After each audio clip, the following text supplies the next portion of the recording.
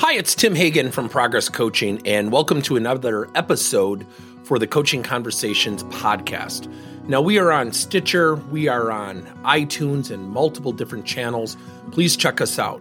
Now, one of the things that you'll get out of our podcast episodes is a lot of content, a lot of strategy. It's not fluff, it's not concept, yet we really want you to engage with the content and let us know your feedback.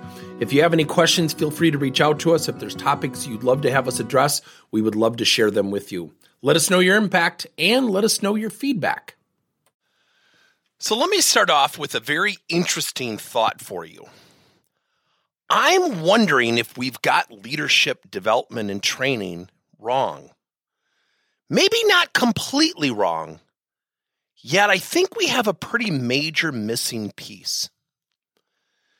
When you think about leadership and you think about management, and let's say we get 10 leaders in a room and we get 10 managers in a room, and we're talking about projects, workplace performance, engagement, whatever the title is, I think it would be very, very hard to find a group of 10 people who sit there and talk about what they're lacking in leadership. Now, that doesn't mean leaders don't lack leadership. Yet what I'm saying is they will typically talk about employees and projects and their employees' attitudes and who's lacking motivation, who's an emerging leader. And that's a pretty standard thing. Yet, when you think about organizations today, think about an organization and who primarily makes up the population of an organization. It's typically employees or individual contributors. So when you look at those percentages, it's typically about 80% of an organization is individual contributors of some kind. Now, what do we do to develop their reception of leadership? One of the things for past 30, 31 years I've done is coached boys volleyball. And I bring this stuff up all the time for an example, and really for a very specific reason. I tell guys all the time, it's about we, not me. If it's about me, it's about my ego. I will not tolerate that. It's the first thing I do after every season. I start my first practice the next season with that message. Now, with everything that's gone on in the world, we have so much content out there, and I've certainly provided some of it, talking about what we need to do for employees, flexibility, the 4-day work week, engagement, staff development, mental health, helping them with anxiety. What we don't talk about is the development of the largest pool of people in an organization in terms of their reception to leadership, their coachability, their professional requirement of accepting feedback openly and honestly. Now, the reason I bring up boys volleyball is think about someone going through high school or college. They go typically 8 to 10 years over that time span. Not once will they attend a class on the reception of feedback or what it's like to be a great teammate. So let's say, just for math's sake, almost a decade goes by and they enter the workforce. They now have people with more skills, potentially greater age, different backgrounds, certainly some commonalities, and they're thrown into this thing called a team environment, and they get feedback. The boss says, come in my office right away, I need to see you. And for whatever reason, the boss gives constructive feedback. And there is nothing wrong with that. Something happens after that feedback. We don't talk about it enough. We don't acknowledge it enough. And if we don't acknowledge it, we can't fix what we don't acknowledge. That person, let's say in their first year of employment, is going to go back to this thing called the cubicles, where the bulk of people sit. Could be offices, could be cubicles, yet it's the employee population. And somebody's going to say, what did the boss say? He said, well, he had to give me some constructive feedback in XYZ. And you know what happens? The undermining starts.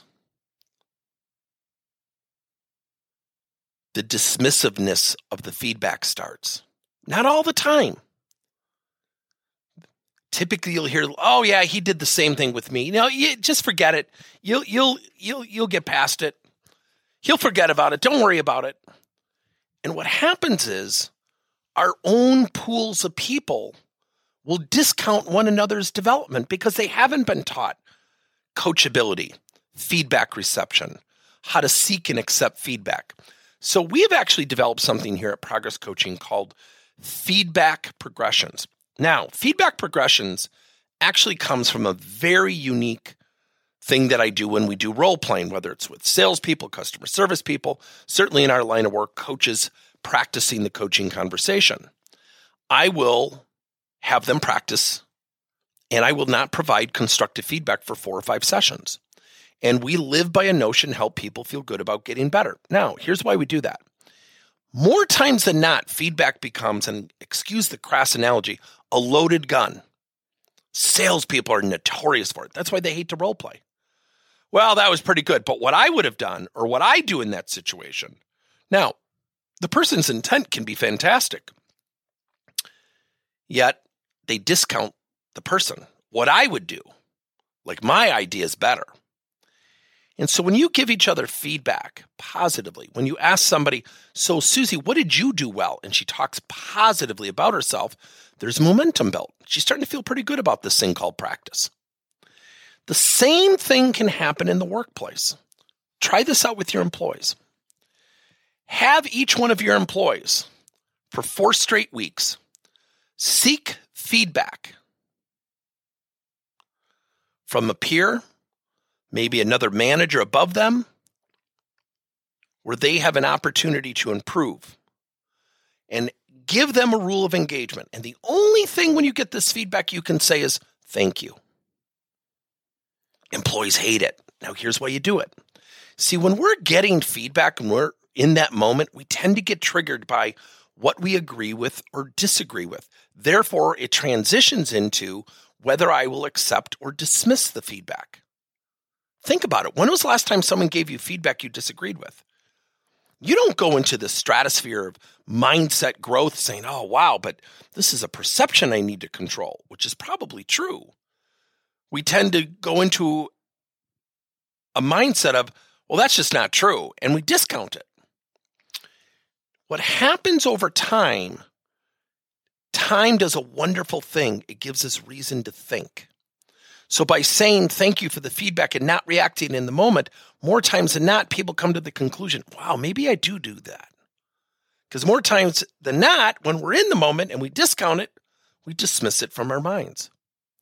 Think about 2 people who get in an argument, only to have those 2 people come back a couple days later and say, look, I was thinking about our argument. I said some things. I was out of line. I just wanted to apologize. And that's pretty common. Well, what changed? What changed was when they were in the moment and they were talking and they got heated, they lost perspective. They went into agree-disagree mode when they heard feedback. Yet time does a wonderful thing. If we could teach, and we can, if we can teach the largest percentage of people in our organization to receive coaching and feedback as well as give it, it will strengthen the major percentage of our organizations to accept leadership, to accept coaching, to accept feedback. Wouldn't our organizations be more engaged and work more effectively together? Let me know your thoughts. Thank you for listening to another episode of Coaching Conversations by Tim Hagen and Progress Coaching. Now, our company is always coming out with new and innovative solutions to help leaders coach their employees. And recently, we just created a new service called Coach to You, where leaders can pick and choose topics and assign 7 to 21-day programs for employees to learn and, more importantly, apply actions and then reflect and share what they're going to do going forward as a result of the learning. It's called Coach to You. We're literally bringing coaching to your employees. If you're intrigued, we'll have a link in each one of our episodes where you can get more information. And again, thank you so much for listening to another episode.